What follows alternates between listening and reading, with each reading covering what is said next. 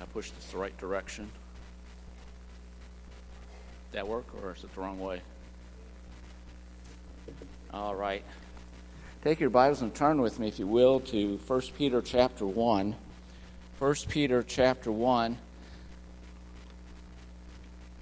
I do appreciate the opportunity this evening, and I just wanted to take a moment and let you all know how much I appreciate you. When Marva and I and the girls were looking for a place to worship, and we visited here, you've been so gracious in opening your hearts to us and welcoming us and loving on us, and we just appreciate you so much. We appreciate our pastor, and I hope that you're praying that he has a good, restful vacation. Speaking as one who's done that, it takes a few days to decompress and before you can even start, and so I hope that you'll remember him in prayer. We are blessed with our pastor, amen? And if you're recording this, you can take that part out. I don't want to mess up his humility. But, we are blessed to have a man who loves the Lord the way he does and the way he preaches the word. And I appreciate Pastor Ferguson so much. Every pulpit's different. It feels different. You get behind it, and it's just different. And, it takes a minute to get used to it. This one feels great, and but it's different. Lots of times when you get ready to speak or to preach somewhere, even though you may know everyone there, I still get nervous. I never really feel old, to be honest with you. I don't really feel old, but then I think I've been preaching almost as long as our pastor's been alive, and then I feel a little old, okay? I feel a little older then, but, the fact is that as you get ready to minister the word and to share that which God has placed upon your life to share, it's an awe-inspiring moment. It's a moment to take and say, and there are certain things that just help us, and I love to kind of warm up a little bit and get used to everything here. It's amazing that God would use any of us. I stand in awe that he would love the likes of me. That could be said of all of us, though, right? We stand amazed at his great love. I'm going to ask that you stand with me in honor of the reading of the word, and then please remain standing as we, if you can stand, please do. And we're going to read the word here. We're going to begin with 1 Peter chapter 1 and verse 1. And then please remain standing for a word of prayer. Peter, an apostle of Jesus Christ, to the strangers scattered throughout Pontus, Galatia, Cappadocia, Asia, Bithynia, elect according to the foreknowledge of God the Father through sanctification of the Spirit, unto obedience and sprinkling of the blood of Jesus Christ, grace unto you and peace be multiplied. Blessed be the God and Father of our Lord Jesus Christ, which according to his abundant mercy hath begotten us again unto a lively hope by the resurrection of Jesus Christ from the dead, to an inheritance incorruptible and undefiled, and that fadeth not away, reserved in heaven for you, who are kept by the power of God through faith unto salvation, ready to be revealed in the last time, wherein ye greatly rejoice, though now for a season, if need be, ye are in heaviness, through manifold temptations, that the trial of your faith, being much more precious than of gold that perisheth, though it be tried with fire, might be found unto praise and honor and glory at the appearing of Jesus Christ, whom having not seen ye love, in whom though now ye see him not, yet believing ye rejoice with joy unspeakable and full of glory, receiving the end of your faith, even the salvation of your souls. Father, we thank you for the reading of the word. We pray now that you would just open our hearts and our minds to you, that, Father, you would speak to us, that we would feel your presence in a mighty and powerful way, Father, we ask that you be with the pastor and his family as they're away from us, and that you would watch over them, keep them safe, that, Father, you would provide them with the rest that they need. Father, we ask that you be with Pastor Scott and his family as his father is facing the heart cath, that, Father, you would do all things well and as you always do, and that you would bring him through with flying colors. Thank you for being God. We stand in awe of your greatness, and we ask all these favors and these blessings in the name of Jesus. Amen. You may be seated.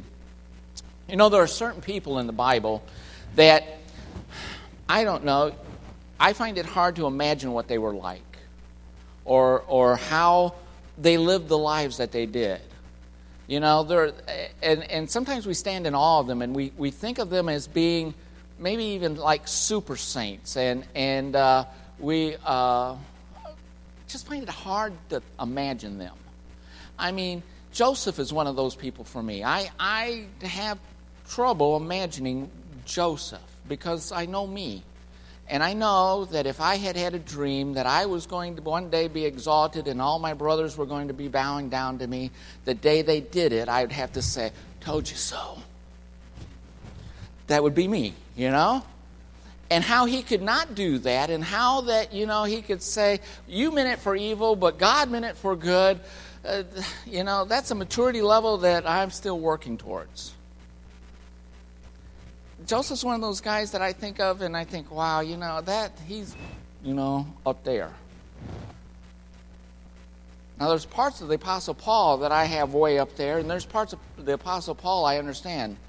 You know, the arrogant Pharisee, I got that. Okay, I understand that part. But I've been shipwrecked, I've been beaten, I've been stoned, I've been left for dead, I've been robbed, I've been in peril of countrymen, I've been in peril of robbery, you know, and then he goes, these light afflictions. And I'm thinking someone should give Paul a dictionary so he can look up the word light, you know? And I kind of think, how in the world does he do that? Peter, however, is one of those people that I get Peter, you know, and I can imagine what Peter looked like. You know, Peter's this big rugged guy, and you know, and all charged, and you know, some days the mouth runs way before the brain has ever been engaged. And how many of you have ever been like that? You know, amen or oh me, I don't, you know, whatever. And I've listened over the years as different people, even as a kid, I could imagine what it was like to be Peter. You know, and Peter is you know, how many of you think Peter and I, you know, we're like the same cloth? And you know, there's 4 lessons that I think that we can learn from the life of Peter from this first chapter here, these verses that we've read. And the first one is that God will use us even after our failures. Notice how he begins. He says, Peter, an apostle of Jesus Christ. In chapter 1 of 2 Peter, where you can turn over, he says, Simon Peter, a servant, an apostle of Jesus Christ, to them that have obtained like precious faith. An apostle, one who was chosen and set apart to deliver a message to a particular people and place and time. That's what an apostle was. Someone who had a special commission, who had been trained by Jesus himself and sent out on that special mission to establish the church. And you know, and you stop and you think about Peter, and you know, I've often wondered, because everything Peter did got memorialized for all time in Scripture. How would you like it if God wrote down every time you goofed up so everyone could read it? I am so glad there's no home movies in heaven. You know? Tonight, Jim Gosnell, you know, I'm glad that's not going to happen.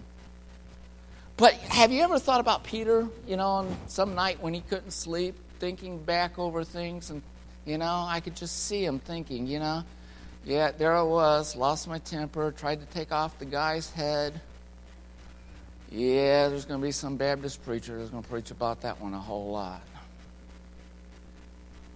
You know? Or how many times did I get it wrong when I was, talking before I thought about it? I remember sitting in college in a special services that we were having. We had what was known as the Midwestern Fellowship. And whenever the Midwestern Fellowship was, we would be out of class for 2 days, and it was 2 straight days of preaching. You sat in chapel, and it was one preacher after another. It started usually about 9 a.m.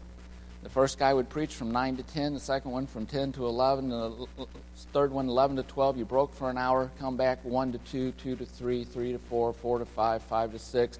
Break for supper, 7 to 8, 8 to 9, 9 to 10. And it was for 2 days like that. And it was various alumni that would come back and they would preach, and it was just, good old fundamental Baptist preaching, hard. And I remember there was one guy come, and he preached about Peter on the Mount of Transfiguration. And he just let Peter have it. I mean, Peter was trying to exalt Moses and Elijah to the same level as God, and that's the reason why God had to stop everything and say, "This is my beloved Son, hear ye him." Peter, you're not paying attention to the right one. And I'm sitting there thinking, listening to this, and I'm thinking, poor Peter. Listen, Peter was excited. I understood Peter. Stop and think about this. He is seeing Jesus glorified. He's already declared that Jesus is the Christ. He's already said, "You're the Christ. Who else are we going to go to?" When Jesus had looked at him and said, are you all going to leave me also? It was Peter who said, "You're the Christ. You're the Son of God. Where else are we going to go?" And now he sees him in the glorified state. And then not only that, but here is Moses, the great lawgiver, the one who had been, the servant of God. And he's there. And Elijah, the great prophet who had prayed, and it had not rained for 3.5 years. And then he prayed, and here it came. Who God had answered with fire from heaven. I got to be honest with you. If I had seen it, I'd have said like Peter, "Lord, it is good to be here. Let's just stay here. And let's build cabins for the 3 of you, and let's have a good time." I am convinced that Peter was not trying to put them on the same level as Jesus. Peter was just excited. Have you ever been excited and said something and it came out? It sounded right up here, but then it came out and you thought, "No, that's not quite right what I wanted," And that's what happened to Peter.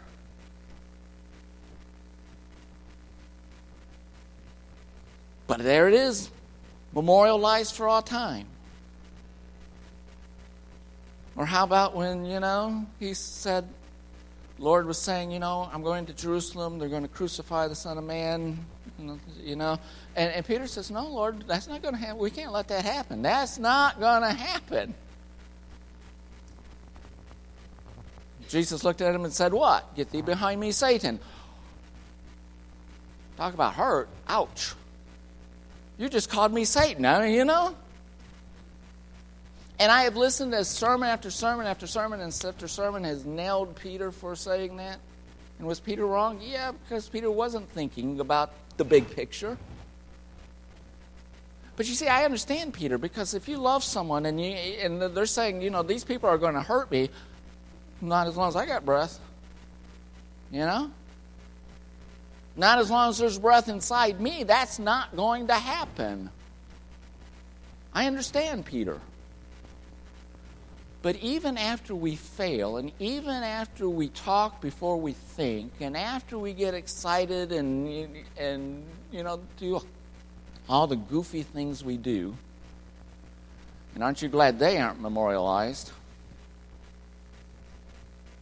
God still takes Peter and uses him to do great things. He became the spokesperson for the apostles. He became the early leader among the apostles. He preached on Pentecost, and 3,000 came to know Jesus. Can you imagine preaching your first sermon and 3,000 people get saved on your first sermon?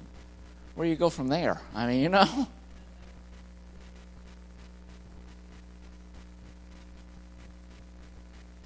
And I've never heard of anyone since who's preached and 3,000 people got saved at that day. Can you imagine, you know, if we had 3,000 people get saved in a day and we had to baptize all of them?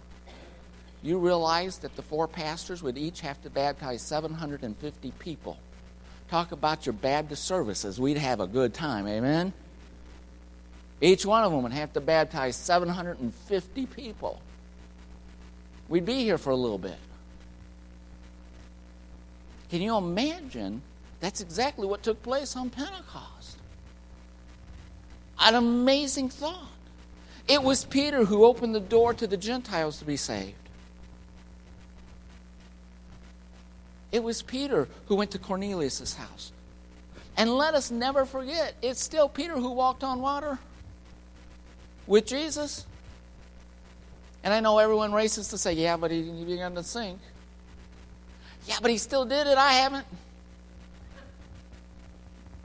That still puts him up there a bit, huh? And what Peter teaches us here is that he was the one to proclaim that Jesus was the Messiah when Jesus asked, who do people say that I am? Because Peter says, you're the Christ. You're Christ. You're the Messiah. You're the Christos. You're the Son of God. It was Peter. In spite of all of those things, God used him. And to me, that is an amazing thing. And the reason it's wonderful for us is that it shows that God can use even the most common of us. Even those of us that are prone to engage our lips before our brain's been engaged. Those of us that sometimes just do something, it just got to be done. You know, you got to do something. And it may not yet be time for that to be done, but, you know, we race right on ahead. It shows the divine appointment that God has for each of our lives. Because, you see, it is only the Holy Spirit who can take that common, everyday person and save us and set us apart to do a great work for Him. To have an impact on someone else's life, to cause them to grow in grace or to walk closer to the Lord. It has nothing to do with us. It's, in fact, the power of God working in us and through us. To me, one of the great things about Peter is he reminds us that, you know what? I may mess up, but God's got all of my mess up under control. Aren't you thankful for that? Aren't you glad to know that God has everything under control, even when you're not in control?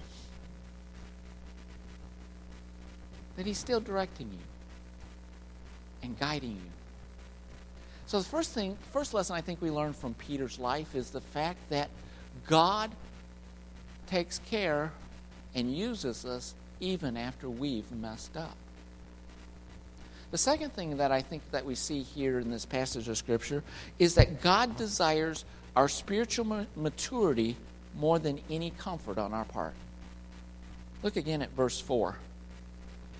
To an inheritance incorruptible and undefiled, and that fadeth not away, reserved in heaven for you, who are kept by the power of God through faith unto salvation, ready to be revealed in the last time. God wants us to grow up.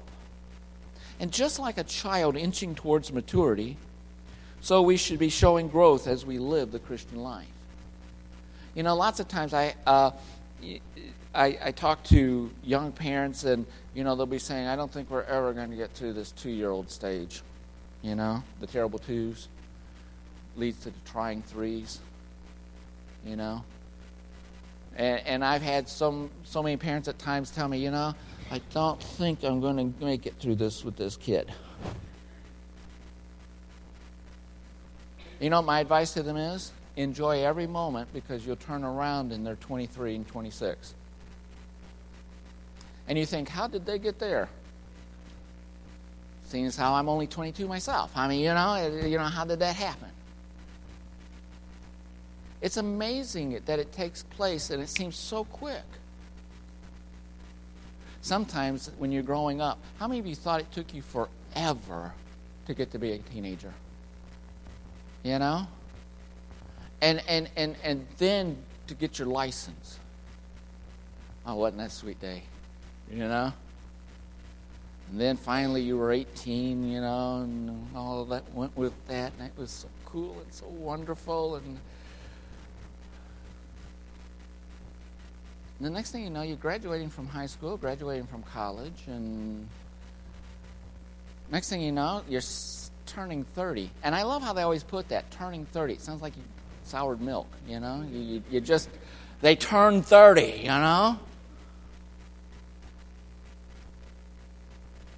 Then you hit 40,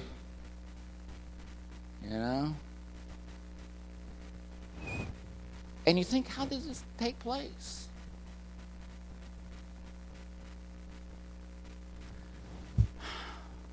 Where did time go? It's the same way as Christians. Sometimes we move, it seems, so slowly, and we start out, and 1 Peter 2, 1 and 2, he says, "Wherefore, laying aside all malice and all guile and hypocrisies and envies and all evil speakings, as newborn babes desire the sincere milk of the word, that you may grow thereby." We begin to grow. As Christians, God starts us on a journey of growth. And some days it seems like it takes us forever to get to be a year old, right? But as we grow, we begin to learn some things about God. We begin to learn about how He's faithful to us.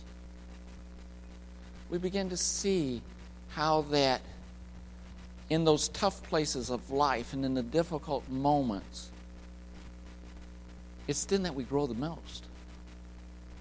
It's then that we find ourselves with a spurt of growth as we see God move in our life, as He meets a need, or as He leads us through some really deep waters and we think, you know what, I don't think I'm going to make it through. And He says, don't worry, I'm here.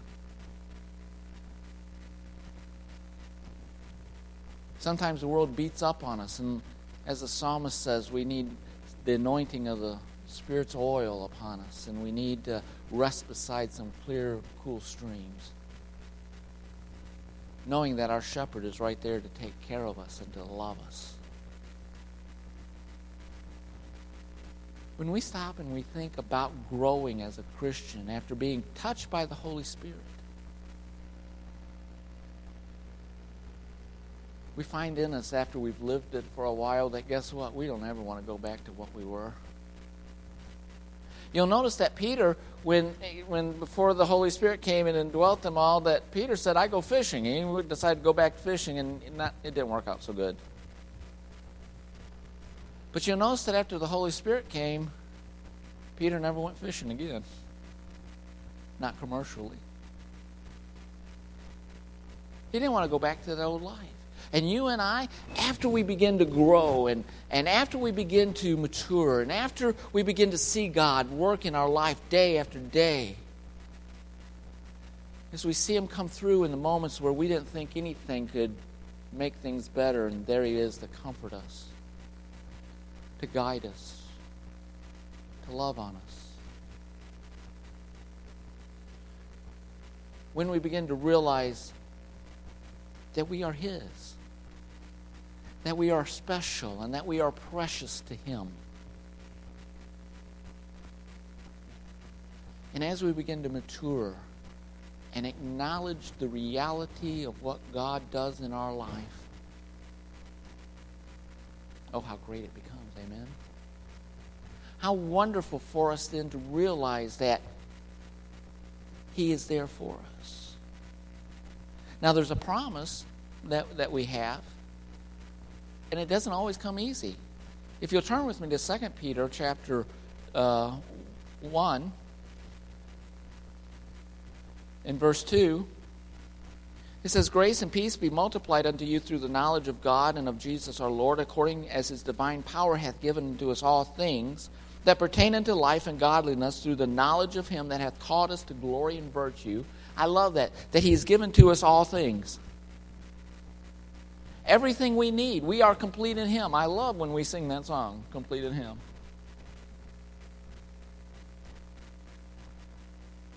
That we have all things that we need.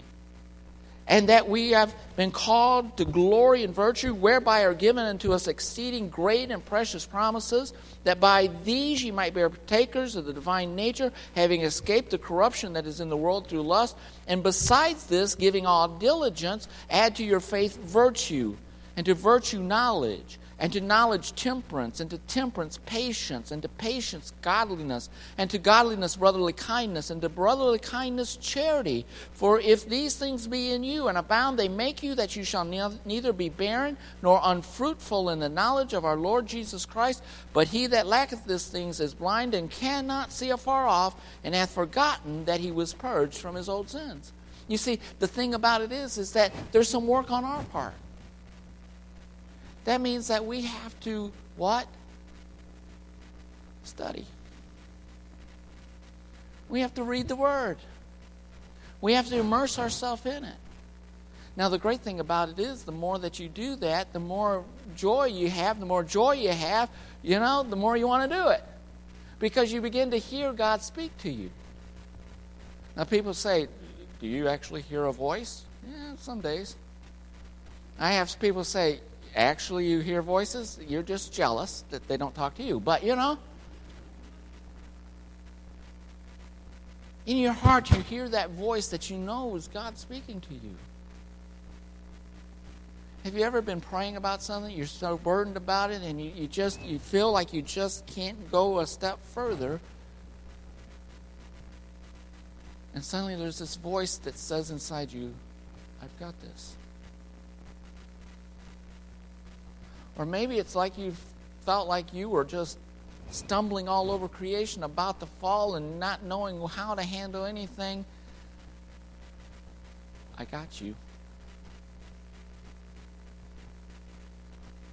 Have you ever run to your father and climbed up in his lap and said, Daddy? We're allowed to say that. According to Romans chapter 8, we receive the spirit of adoption, whereby we cry, what? Abba. That was the familiar term. That was the family term. My oldest daughter, when we were in Missouri and she was in a class that was teaching them, about church and things like that, and they were teaching them who was the deacons and who was the pastor, and this is the way you address them and everything. And the following Monday, she come into the kitchen where I was, and she looked at me and she says, Pastor, can I have a glass of water? I looked at her and said, you know what? Yes, I'm your pastor, but you call me Daddy. And yes, he is sovereign of the universe, and yes, he is God Almighty, and yes, he is the one who speaks and universes come into existence. But he says to us, call me Daddy. I love you. And like a father, he loves us unconditionally with everything that he is. I mentioned to the Sunday school class this morning, I find it interesting that it says that he sings over us. I mean, how many of you, when your kid was little, your child was little, and you were holding them, how many of you sang, you are my sunshine to them? Go ahead, raise your hand. Yeah, I see you, You are my sunshine, my only sunshine. You know what you're doing? You were singing over them. You were rejoicing because they were your child. And maybe not that song, maybe there was another song, but it was a song that was meant for you and them. I find it interesting that the time where we hear God singing, it's what? Over us, His redeemed, His children. Isn't that cool? Stop and think about that. And you see, as we add to our faith virtue, and as we live our virtuous life, and we do it with all diligence, and then comes knowledge. Knowledge brings about temperance, and we begin to moderate ourselves. And then comes patience. Well, there's that word. It means to stick with it. And to patience, godliness. Godliness, brotherly kindness. And brotherly kindness leads us to loving people. To love. Unashamedly, unreservedly. To love. And the promise is that if we do these things, we don't need to fall. We don't need to fear falling. Why? Because we know that God has us. Look at verse 10 of that same chapter. He says, "Wherefore the rather, brethren, give diligence to make your calling and election sure, for if you do these things, you shall never fall." We don't need to be afraid. We are God's kid. He loves us. The third thing I notice here is that God, and as Christ followers, we will suffer. There's going to be tough places in our life. And Peter doesn't say, life's going to be smooth. I'm always amazed when someone, gets saved and they're so excited. Don't you love a newborn Christian? They're just so fun. They're so excited, and it's so great, and life is great, and nothing is ever going to go wrong, and it's perfect. And then they run into themselves. Or they run into someone else who is being themselves that day.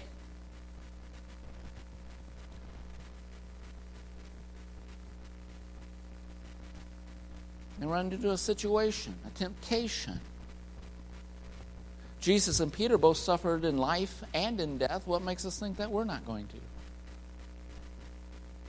The promise is this, and it may be an unpopular truth among certain segments of the church population, but Christians will undergo trials. If you haven't yet, you will. Hang on. Christians are subject to heartache. We are subject to disease. We are subject to being falsely accused about things. We will face oppression. Because Satan will try to bully you, intimidate you. He'll use other people to get in your way, to make you feel like, well, maybe, I just, And remember this, that's what Satan is. Satan's a bully. He knows he can't have you. He knows he can't beat you. But if he can scare you, he wins. And so he'll try.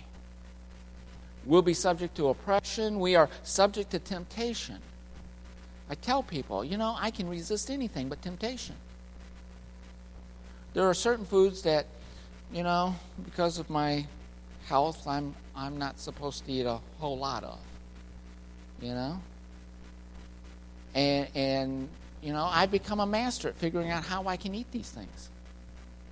And I love anything that has cooked apples in it. I mean, apple pie, apple fritters, apple dumplings, apple whatever. I love it.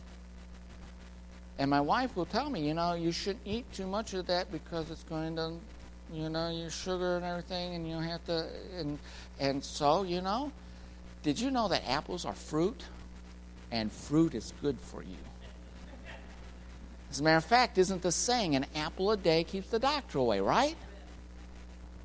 So apples are good for me, amen. And most baked apple things have cinnamon in them. And cinnamon has been proven, medically proven, to help with your sugar levels. So cinnamon is a good thing, amen. I mean, an apple dumpling is almost health food.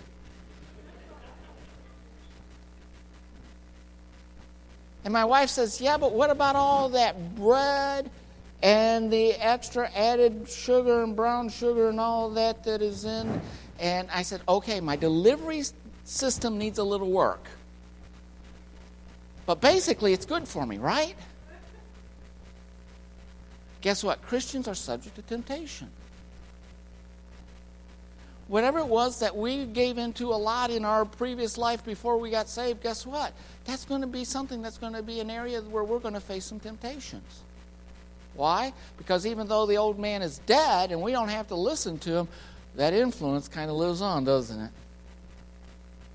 If you were quick-tempered before you got saved, guess what? You're going to have to watch out because you're going to be tempted to be quick-tempered after you got saved. If you weren't patient before you got saved, guess what? You're going to be tempted in the area of patience and, and being impatient with people.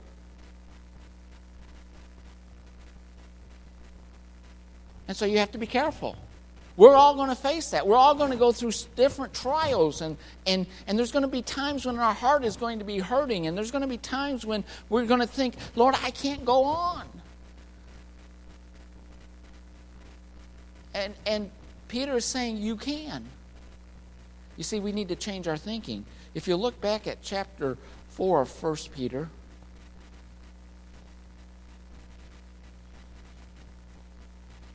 here's the secret.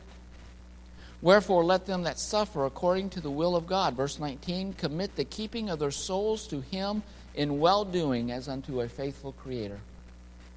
You know what it says? It says when you're undergoing trial, when you're undergoing temptation, when your heart is aching, when you don't know which way is up, commit to God. Commit yourself to Him. He's faithful. He'll see you through.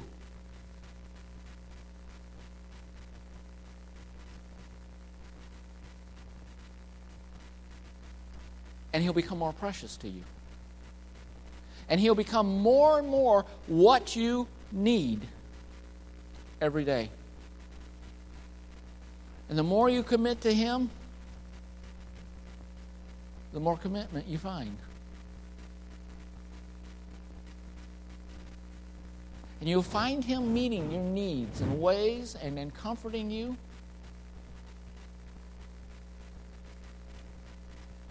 The last lesson I want to give you real quick is that Christ followers must lead godly lives. Look at verse 15 and 16 of chapter 1 of 1 Peter.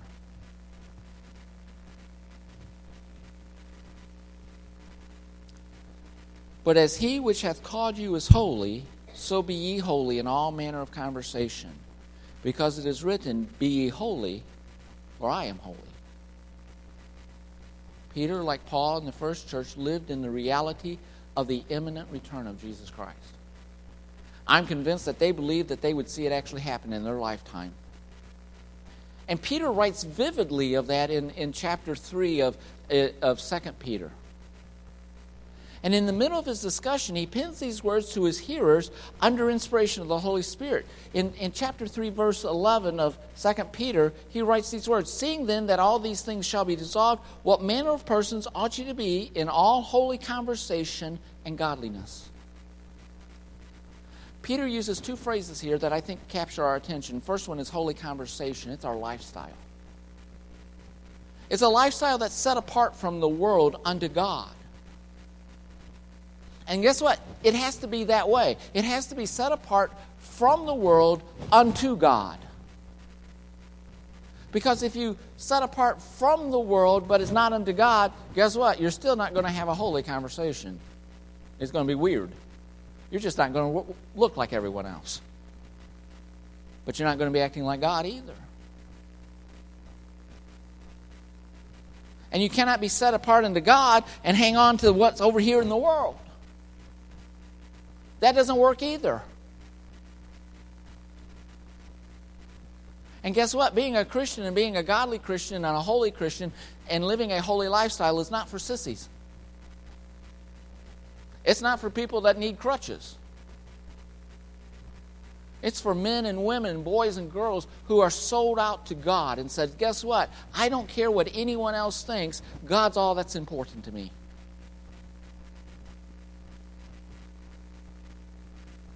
And I guarantee you that if you do that, you will walk different than everyone else, and they will notice it. And some of them will make fun of you, and some of them will try to intimidate you, and some of them will hate you. But there'll be some that will look at you and say, hey, there's something different, and what is that difference? And how do I get different? How do I become different? You see, we must be set apart unto God. Our lifestyle. That means the things that we look at, the things that we watch, the things that we talk about are going to be different than what the world is. Now, that doesn't mean that we can't enjoy, sports, or that we can't enjoy, but these are not the, I've got relatives that, as long as you can talk about cars, you can talk to them, but you don't know anything about cars. I don't know. It's like, wow, hot weather, huh? Then you hear the crickets,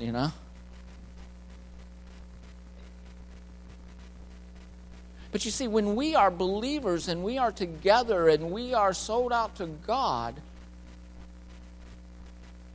we not only can enjoy some of that stuff, but we can also enjoy it in a way that's holy. It's not going to become the main thing in our life.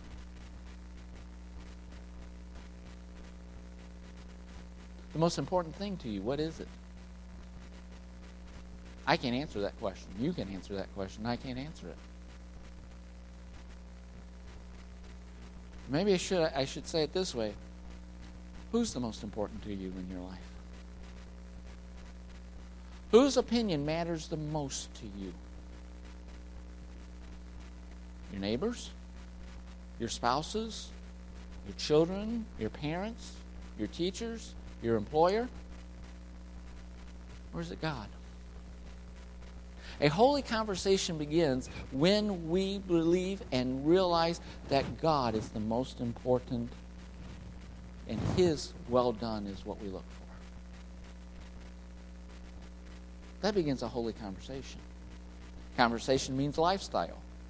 Because once we make up our mind that the only person who matters in my life and who's the only opinion that matters in my heart is God's opinion of me, then we begin to walk differently. And that difference is called godliness. Godliness is, in fact, the first standard of our life. And for those of you that are in Berean class, I apologize because this is going to sound a little bit like what you've already heard the last several weeks. But our very first standard as a believer is to love God with all of our heart, with all of our soul, with all of our mind. That's godliness. That is loving Him. It is becoming whatever He is. Whatever increases our ability to be like Him. Godliness is everything that makes us more like Him. And ungodliness is anything that keeps me from being like Him. It means that I want to learn and hide everything that I can learn of Him deep in my heart. That I want whatever I learn to be eternal in my life.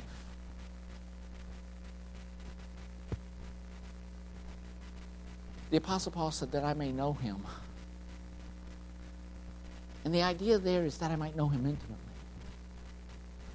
That I might know the way He thinks. How many of you that have been married for a while realize that ever so often, you'll be thinking something and your wife or your husband will be thinking the same thing? And you may even say it together. I know one night I was sitting there in our living room, reclined in my chair, thinking, you know what? Some Crunching Munch would be wonderful about right now. About that time, Marva put her chair down. She got up. She went out into the kitchen and into the pantry area. And she comes back and she hands me a box of Crunching Munch. I hadn't even said anything. I said, I was just thinking that. She said, not so loud next time,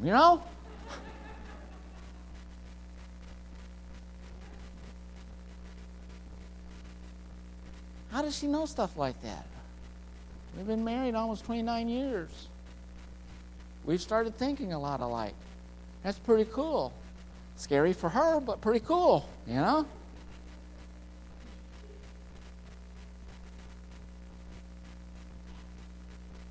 I want to know him that I might think like he does. That I might know what he's thinking when he's thinking it. To encourage ourselves in all that he is to us. Godliness means that I want to think about all that he's meant to me. How I want to spend more time than I've ever spent before with him. How that I can look back over the miles of my journey and see the places where he has been faithful to me and true to me, even when I was falling apart. Godliness means to live before others a clear and a transparent life, that what they see is the reality of who we are. I had a friend that told me one day that he was going to rip up his church parking lot and sell it. I said, why? He said, there's something that happens when people pull in on a church parking lot. He said, they suddenly become really holy. They may be arguing all the way from home, but man, they turn into that parking lot and butter won't melt in their mouth. They're so sweet. Listen, godliness means that we are who we are. Whether we're in the church walls, or whether we're in our house, that we seek to be transparent and honest with ourselves before God and others. Peter was a great guy. He was as human, and I love that about him. Because I'm human.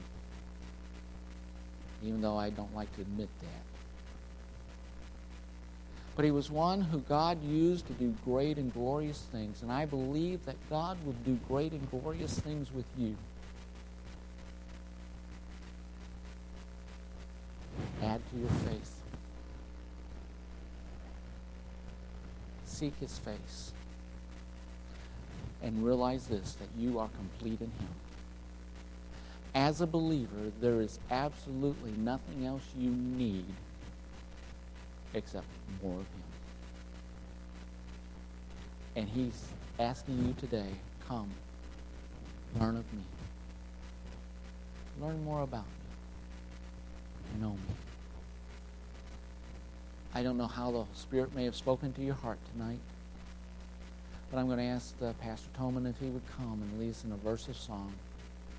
And as we sing this first verse, if God has spoken to you in any way, would you come and just say, Lord, yes, I'll obey. Or maybe tonight you're not even sure that you're saved, but you want to know it. You want to know for sure that you're on your way to heaven. The question was asked, are you 100% for sure that if you died right now, you'd spend eternity in heaven? And you can't say a resounding yes. And the answer is no. Would you come and let us show you from God's Word how you can know for sure that heaven is your home? However the Holy Spirit has spoken to you, will you come as we stand and as we sing?